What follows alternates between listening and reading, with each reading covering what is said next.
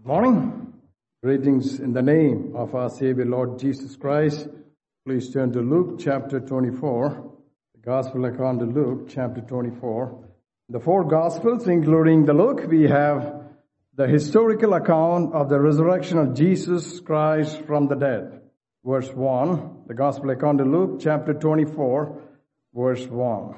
Now, upon the first day of the week, very early in the morning, they came unto the sepulchre, bringing the spices which they had prepared, and certain others with them.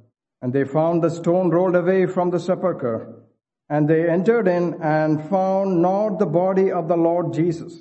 And it came to pass, as they were much perplexed thereabout, behold, two men stood by them in shining garments.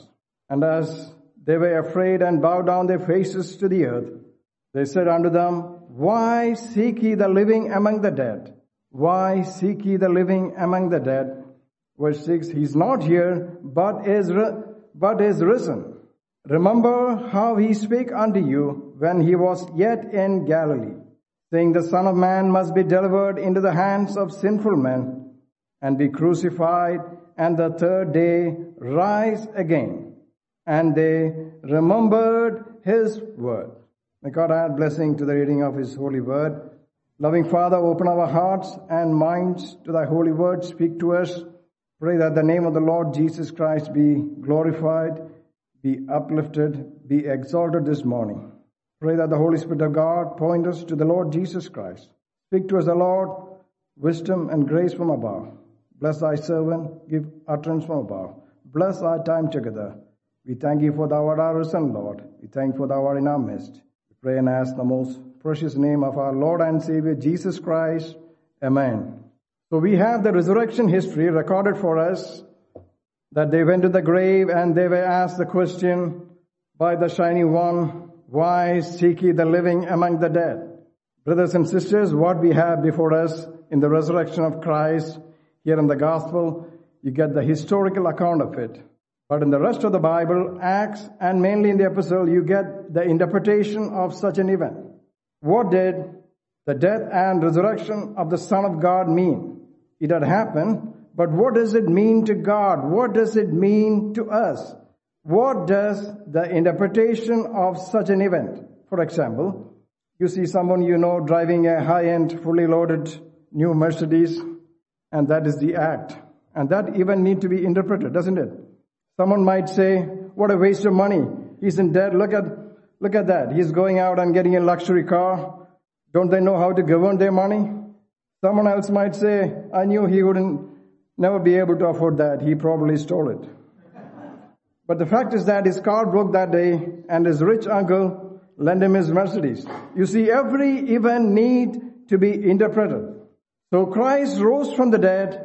What is the interpretation in the mind of God? What is the impact of such an event?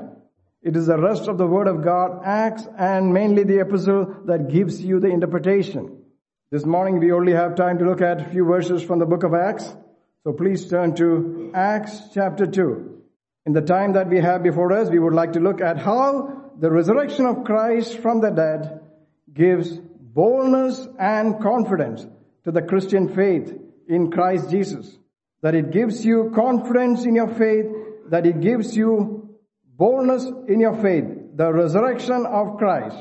What we see in Acts chapter 2, the resurrection of Christ was God's vindication of His sacrifice on the cross. What He accomplished on the cross. God was pleased with His beloved Son, but man was not. So some men did not understand it. So we break in here at Acts chapter 2, verse 22. Ye men of Israel, hear these words. Jesus of Nazareth, a man approved of God, among you by miracles and wonders and signs, which God did by Him in the midst of you, as ye yourself also know, Him being delivered by the determinate counsel and foreknowledge of God, He have taken, and by wicked hands have crucified and slain. The basic gospel message in the book of Acts is that He hung on a tree, and the Jewish nation crucified Him with their wicked hands.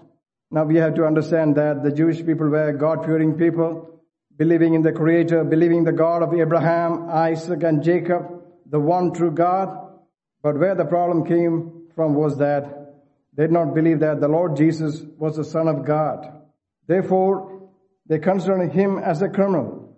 As a criminal, as a religious pervert, they hung him on a tree as an outcast.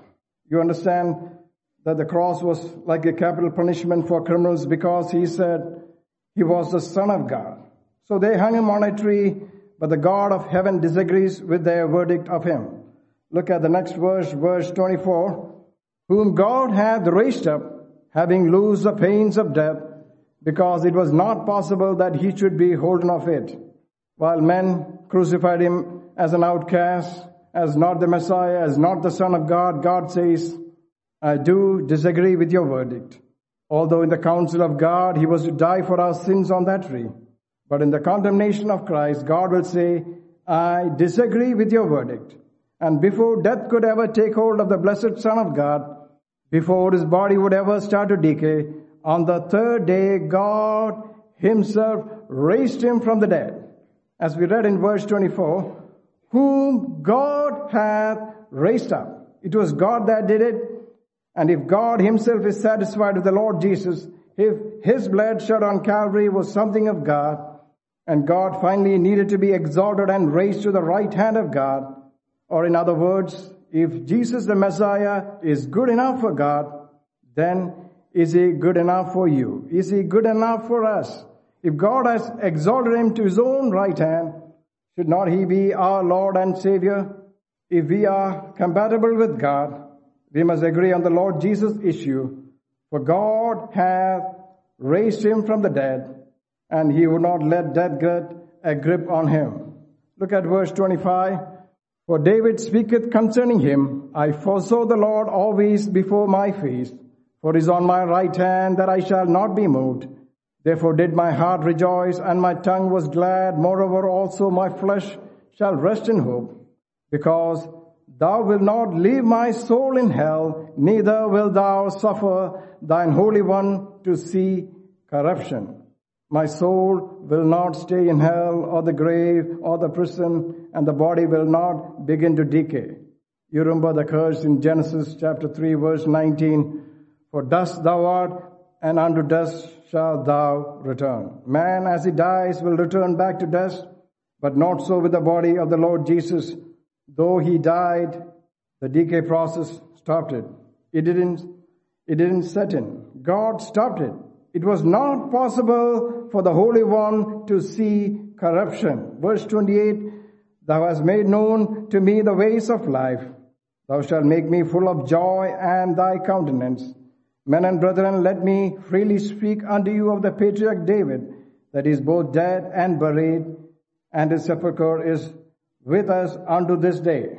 So Peter says, now David wrote these words, but his body did see corruption. In fact, you can see his grave today. Here David is not speaking of his sepulchre. His bones are here. In fact, it returned to dust.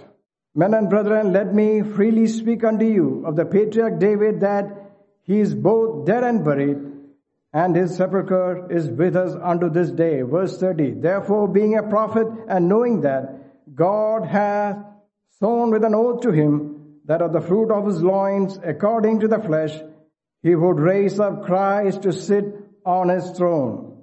He, seeing this, spake of the resurrection of Christ, that his soul was not left in hell, neither his flesh did see corruption. This Jesus hath God raised up, whereof we all are witnesses.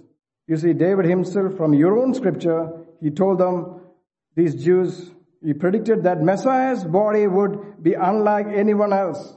But he will die, but his body would never see corruption, and his grave is empty. He is not here, he is risen. Why seek ye the living among the dead? The tomb of the Lord Jesus is empty, and his body did not see corruption, and he says, God did it. In verse 32, this Jesus hath God raised up, whereof we all are witnesses. God raised him up, so God is satisfied with the Lord Jesus, and he further adds that we are witnesses. You see, the 12 apostles saw him alive, they saw him eat, they saw him drink after his death.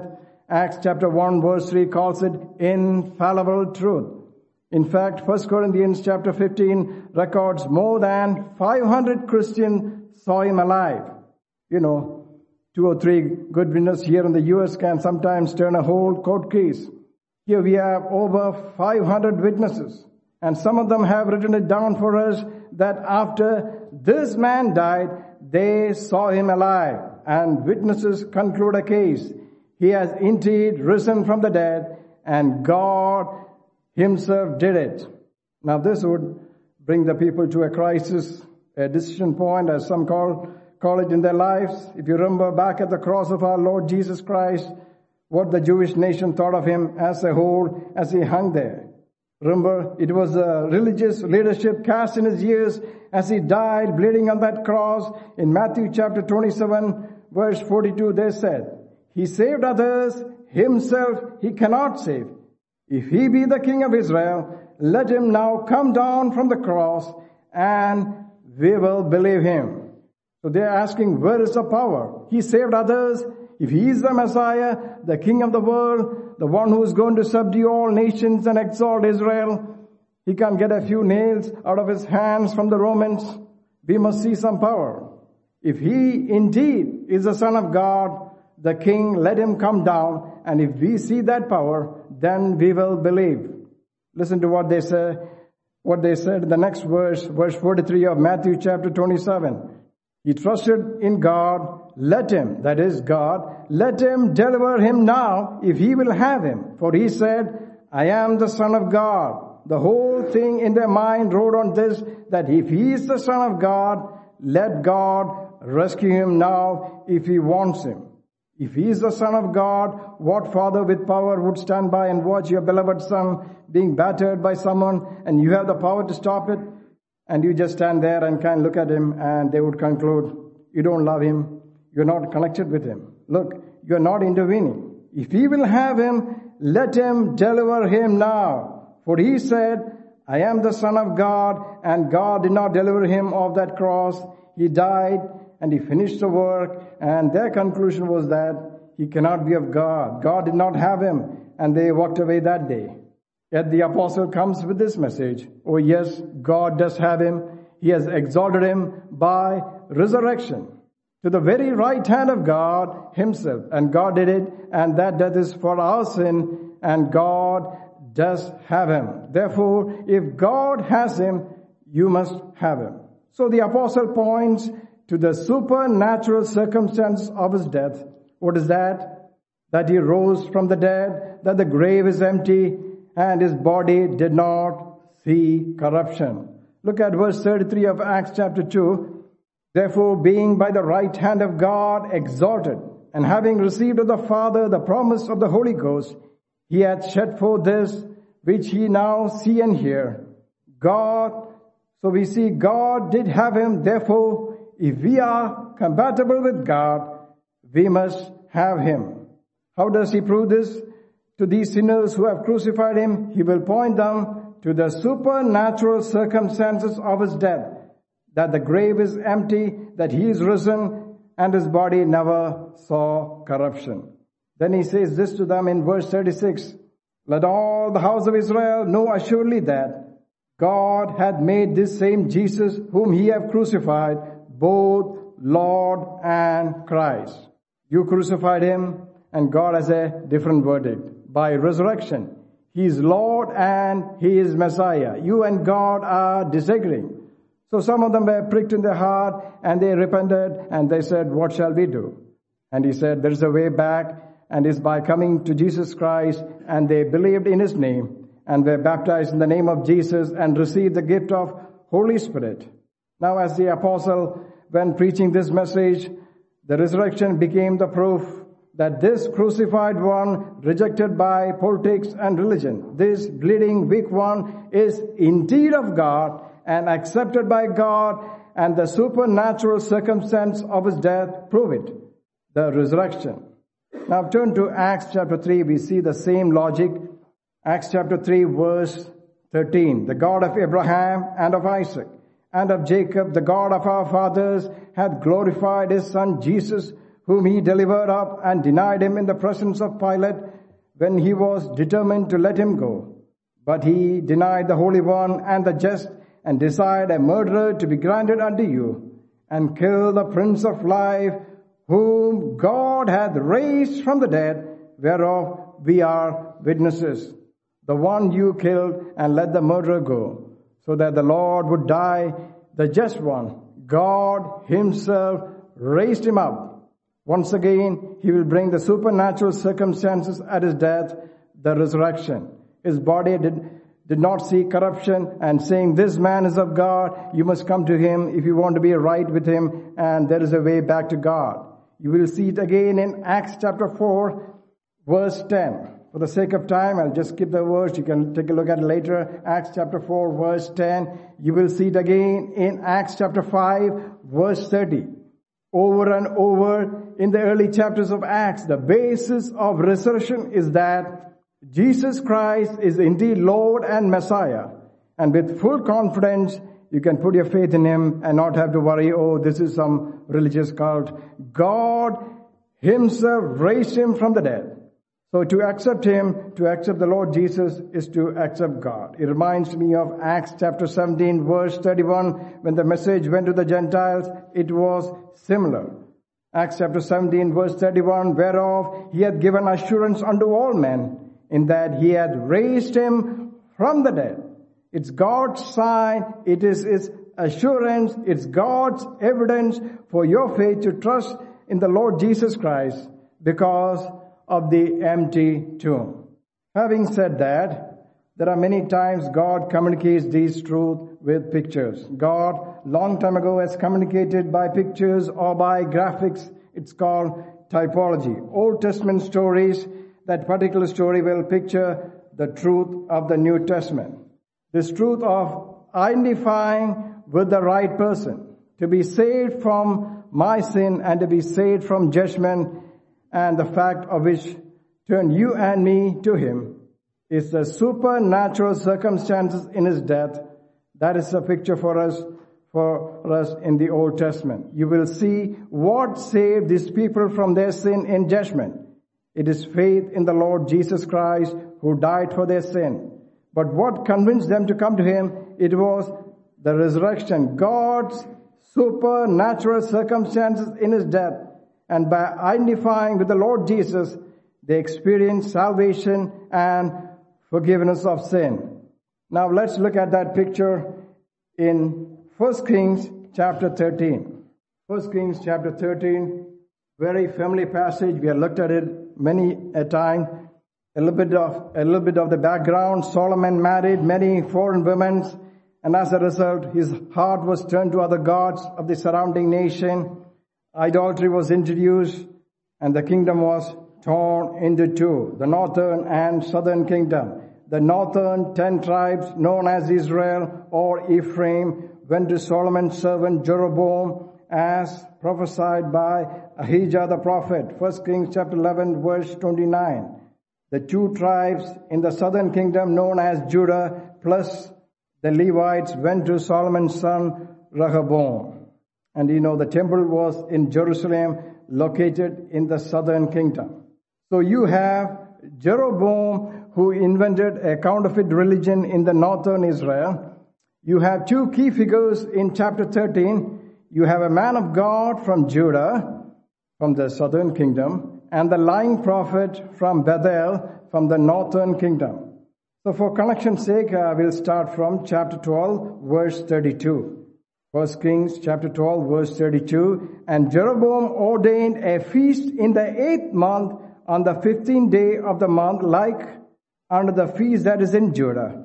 And he offered upon the altar, so did he in Bethel, sacrificing unto the calves that he had made. And he placed in Bethel the priest of the high places which he had made. Verse 33, and so he offered upon the altar which he had made in Bethel the 15th day of the 8th month, even in the month which he had devised of his own heart, and ordained a feast unto the children of Israel. And he offered upon the altar and burned incense. So God had an altar for sacrifices, for the atonement of sin. it was in Jerusalem, the city that he had chosen to put his name. 1 Kings chapter 11 verse 36. God had a priesthood, but along comes this man, Jeroboam, and through a political maneuver devised in his own heart, so that the northern kingdom will not make the trip out of his kingdom down to Jerusalem where the temple was, where the southern king was, that is Judah's king Rehoboam. He said, let us make a religious center. If they go down to Jerusalem, they won't have allegiance to me anymore. So he devises in his own heart an altar so that they have something that looks like the real thing, but it is not. And he acts like the priest, and he has the false sacrifice and false priesthood. But it satisfied many people, and he erects one of these altars at Bethel. Now God would send his man to Bethel to rebuke this king for this false sacrificial system that was not of God. So this is the background. Now let's go to chapter 13, verse 1. 1 Kings chapter 13, verse 1. And behold, there came a man of God out of Judah by the word of the Lord unto Bethel. So we are introduced to a man of God from Judah by the word of the Lord. Well, he comes to Bethel, verse 1, and Jeroboam stood by the altar to burn incense. Now the man of God gets there and he cries God's judgment against this false sacrificial system. Look at verse 2.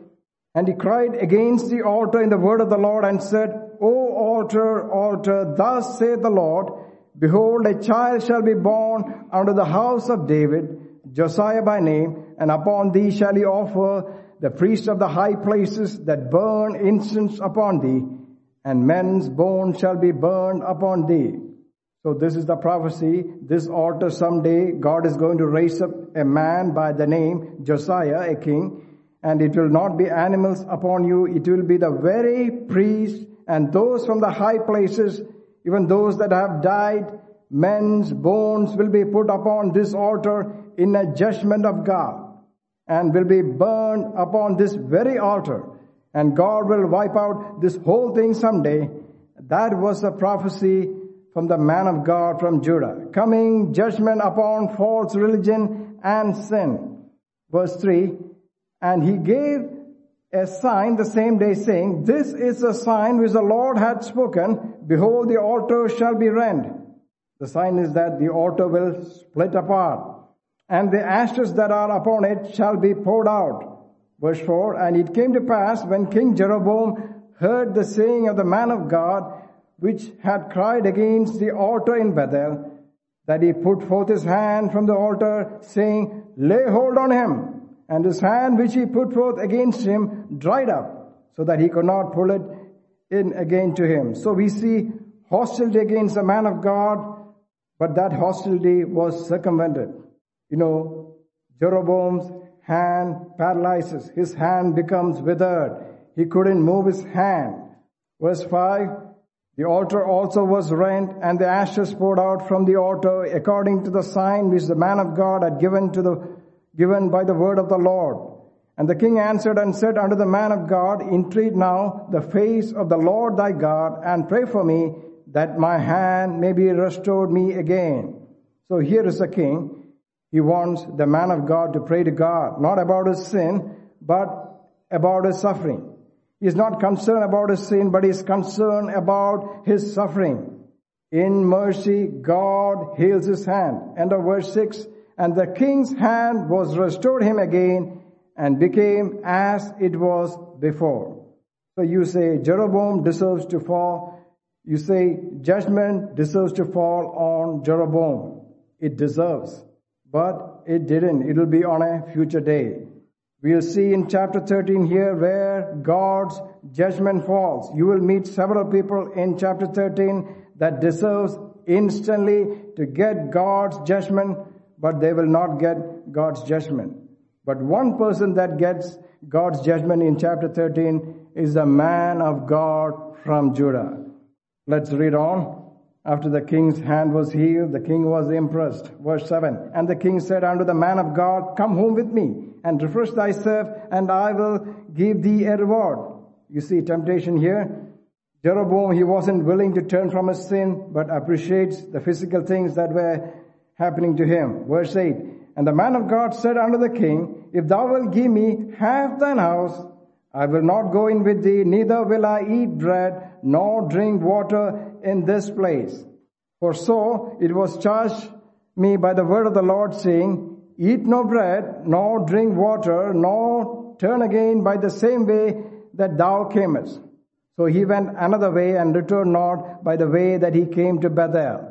The man of God says, he said, God gave me his word. I'm not allowed to eat. I'm not allowed to drink. I can't even go home the same way that I came. You can give me half of your house, Jeroboam. I won't do it. For God told me to do it another way. So the man of God withstands the hostility as well as the hospitality of the enemy. No compromise whatsoever. He did not take any reward. Well, he's on his way home. Verse 11.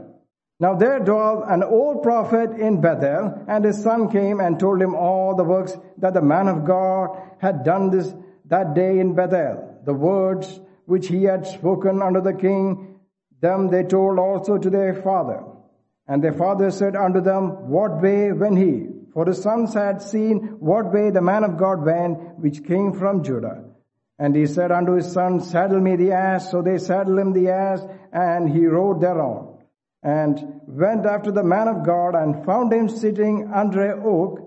And he said unto him, art thou the man of God that camest from Judah? And he said, I am. Then he said unto him, come home with me and eat bread. And he said, I may not return with thee, nor go in with thee, neither will I eat bread, nor drink water with thee in this place. For it was said to me by the word of the Lord, thou shalt eat no bread, nor drink water there, nor turn again to go by the way that thou camest. So the word of God has directed me. I cannot come home with you, and so on. Now we are going to see this old prophet. He didn't rebuke the altar at Bethel. He didn't have passion for God's glory being counterfeited. This old prophet had no wisdom, no piety, no spirituality. He was a deceiver. It was George Muller that prayed daily, Lord, keep me from dying a wicked old man. You know, the old prophet was a man of God. He was a prophet. But he appeals to this man of God, verse 18. He said unto him, I am a prophet also as thou art. And an angel spake unto me by the word of the Lord, saying, bring him back with thee into thine house, and that he may eat bread and drink water. But he lied unto him. The old prophet is a lying prophet. He said, an angel had told me that, now that you can do this, it's okay. This reminds us of the gospel of our Lord Jesus Christ in Galatians chapter 1, verse 8. But though we or an angel from heaven preach any other gospel unto you than that which we have preached unto you, let him be accursed. The Apostle Paul, speaking of the just for our sin in his resurrection, that faith in him alone is enough, plus no human works. He said, we or an angel from heaven preach any other gospel unto you, that which we have preached, let him be accursed, anathema, under the judgment of God. My dearly beloved, there are many religions today that have angelic appearances and prophetic revelation, or prophets who get revelation. They sound impressive.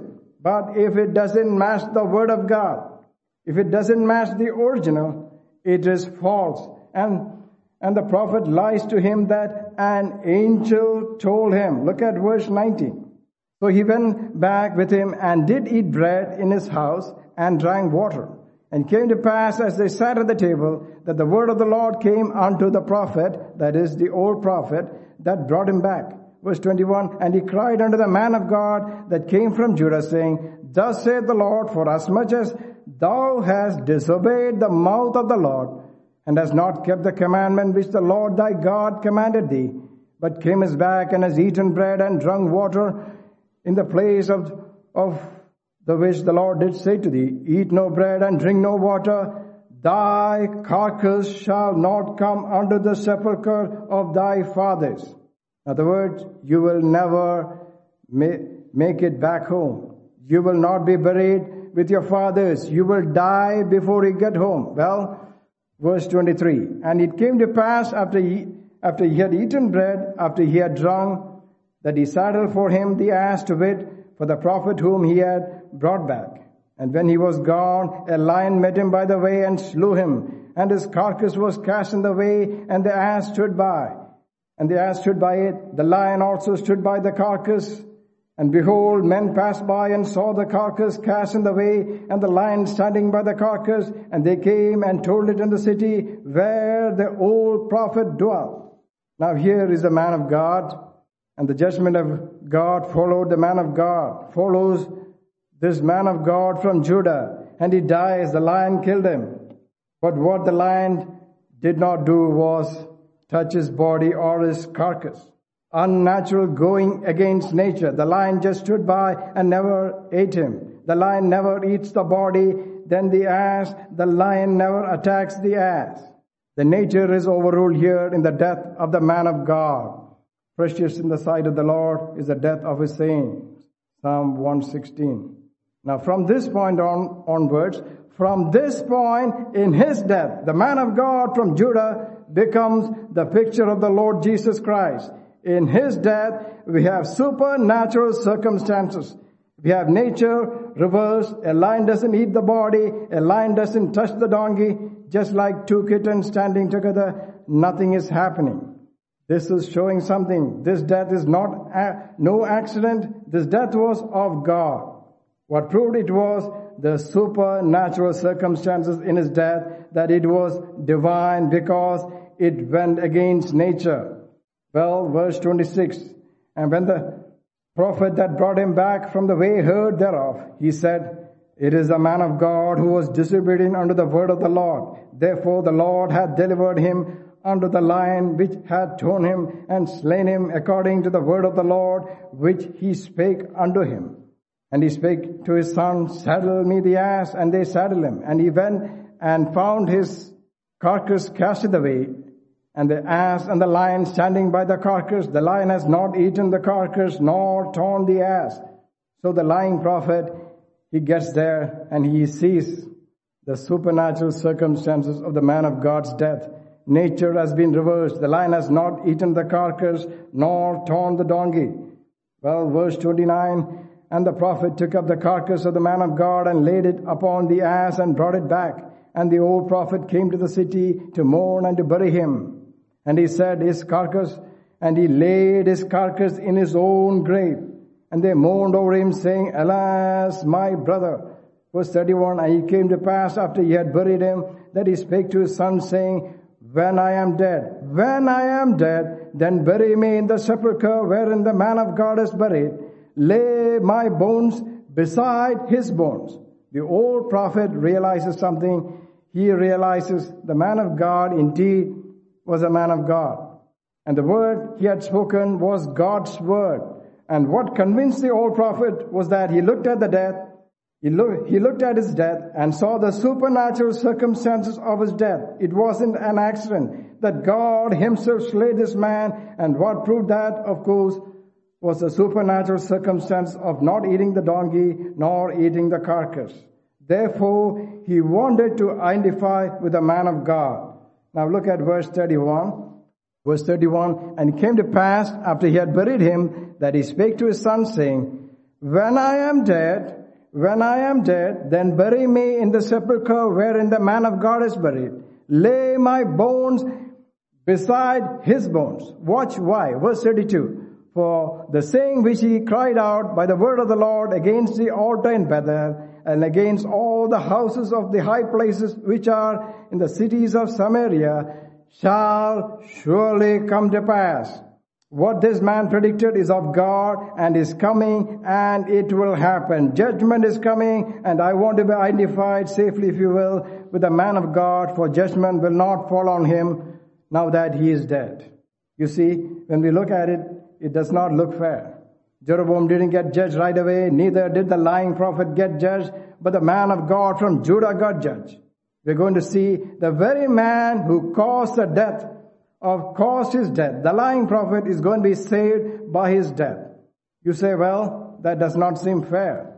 We who have caused the death of our Lord Jesus Christ, he has died for our sin, and judgment has not fallen on us, nor is it fallen upon many false religions around. but it did fall on the man of God from Judah, Jesus Christ of the tribe of Judah, the man from the tribe of Judah, and it fell upon him. And what convinced today that he is indeed of God? If you look at his death, the supernatural circumstances in his death. That is what Peter points to. When we look at that, he is risen from the dead. It was not possible that death could take hold of him. His body did not see corruption. And he points them to the supernatural circumstances in his death, overriding of nature in the death of our blessed Lord Jesus Christ, the reverse of nature. It was in decay. He rose from the dead, and he convinced many that Jesus Christ is Lord and is God's Messiah. And those who put their faith in him, suddenly the death on the cross is nothing to be ashamed of. I want to identify with that death that he did die. Isaiah chapter 53 verse 4, we did esteem him stricken, smitten of God, and afflicted. We thought God was punishing him. We thought he was a blasphemer. But now that they have discovered verse 5 of Isaiah chapter 53, but he was wounded for our transgression. He was bruised for our iniquities. The chastisement or the punishment of our peace was upon him. And with his stripes we are healed. Jehovah Rapha, the healer of our soul. The chastisement of our peace was upon him. Jehovah Shalom. As we look at the resurrection of Christ, the reverse of nature in his death, suddenly it tells us that this is the right one. This is the right one, and we can place our trust and faith in him. This is what the old prophet did. Look at verse 33 of 1 Kings chapter 13. Verse 33. After this thing, Jeroboam returned not from his evil way, but made again of the lowest of the people priest of the high places. Whosoever would, he consecrated him, and he became one of the priests of the high places. And this thing became sin unto the house of Jeroboam, even to cut it off and to destroy it from the face of the earth. Jeroboam did not turn from his sinful ways. You know what encouraged him, what emboldened him? The man of God died. That was the man of God that rebuked him. The man of God cried out judgment against the altar. So when Jeroboam gets the report, the man has been killed by lion, you know what the implication is. For the man has been punished by God. Look, the very man who rebuked me, his life is over, so I must be right with what I'm doing. He doesn't repent. He continues on. You see, the death of the Lord Jesus Christ has done two things. It has convinced many people that he can't be of God. You speak to an Orthodox Jew and ask him the question, why won't you accept Jesus as a Messiah? One reason. The Messiah is told in the scripture that he will bring peace and he will conquer the enemy. Christ did not conquer anybody. He has no power. We have no peace. So the death of Christ is a stumbling block, and is a fact that he is weak and that he can't be of God. He wouldn't come out of the cross. So the very death of Christ has emboldened them to reject Christ and go on. But those like the old prophet here who will take the time to look at the supernatural circumstance of his death, they will be convinced of the exact opposite. Okay, he is the man of God. His prophecy will come to pass, and I want to identify with him in his death. Now look at what happened. 2 Kings chapter 23, please. 2 Kings chapter 23. Couple hundred years have passed. Almost 300 years have passed. One day God raises up King Josiah as he prophesied by the man of God. You see, God's judgment did not fall on the false religion. First, it did not fall on the lying prophet. It fell on the man of God from Judah. But by falling on the man of God from Judah, it will provide salvation for those who identify with him. Look at verse 15 of 2 Kings chapter 23. Moreover, the altar was at Bethel, and the high place where Jeroboam the son of Nebat, who made Israel to sin, had made both the altar and the high places. He brake down and burned the high places, and stamped it small to powder, and burned the grove. And as Josiah turned himself, he spied the sepulchre that were in the mound, and sent and took the bones out of the sepulchre, and burned them upon the altar, and polluted it, according to the word of the Lord, which the man of God proclaimed, who proclaimed these words. So Josiah, he gets the priests, he burns their bodies on it. He finds the bones of the older ones that have died, that have worshipped at that high places, and those bones were dishonored and being burned upon the altar in judgment. So he's going around, just like God said, carrying out judgment now, and even burning bones on that cursed altar. Then look at verse 17. Then he said, that is Josiah, what title is that I see? What is the gravestone that I see? And the men of the city told him, it is the sepulchre of the man of God which came from Judah, and proclaimed these things that thou hast done against the altar of Bethel. And he said, let him alone, let no man move his bones. So they let his bones alone, they let his bones alone with the bones of the prophet that came from Samaria. Prophet that came from Samaria, the lying prophet, the old prophet. Verse 19, and all the houses also of the high places that were in the cities of Samaria, which the king of Israel had made to provoke to the Lord to anger, Josiah took away and did them according to all the acts that he had done in Bethel. And he slew all the priests of the high places that were upon the altar and burned men's bones upon them and returned to Jerusalem. So Josiah, he carries out in dishonoring the dead God's judgment upon apostate religion, but there is one grave that he did not touch. That is the man of God. He didn't touch his bones, nor did he touch the bones of those who were in the grave with him, the lying prophet. And the lying prophet, so to speak, found salvation from God's judgment by being identified by the man of God in his death. And what caused him to do that was the supernatural overruling of nature in his death.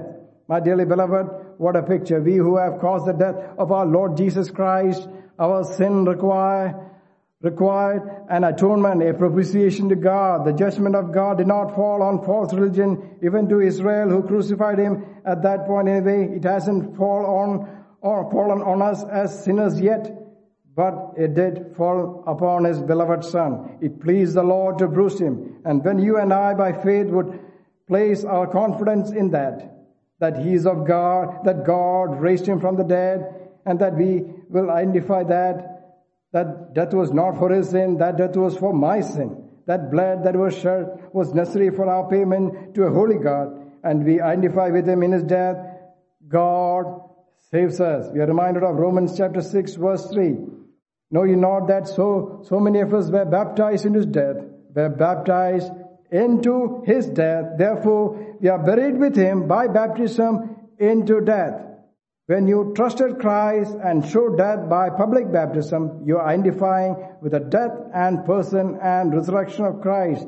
When you by faith identify with his death, someday God's judgment will fall on apostate religion, and it will, just like it did in Josiah's day. But those who are buried with Christ in his death will find out that the blood of Jesus Christ, his Son, cleanses us from all sin. Like the lying prophet who caused his death, he found salvation from God's judgment in his death. What a tremendous picture we have. And what is that confidence? Because the man of God, the lying prophet, turned to the supernatural circumstance of the man of God's death. While it caused him to place in faith, it caused King Jeroboam to be hardened. It causes some to say Christ can't be of God. But those who will look at the evidence will say, yes, he is Lord, and will cause you to identify with him and be saved from judgment. And it gives you confidence in the resurrection of Christ. The resurrection of Christ gives us boldness in our faith. Christ died for our sins, and if you believe in him, you will not perish but have everlasting life. God has raised him from the dead, and it gives us boldness in our service for the Lord. May we take the gospel to the people that we come across, people that are in the shadow of death, people that are in darkness. The resurrection of Christ brings power to every Christian who put their faith in the Lord Jesus Christ. May his great name be glorified.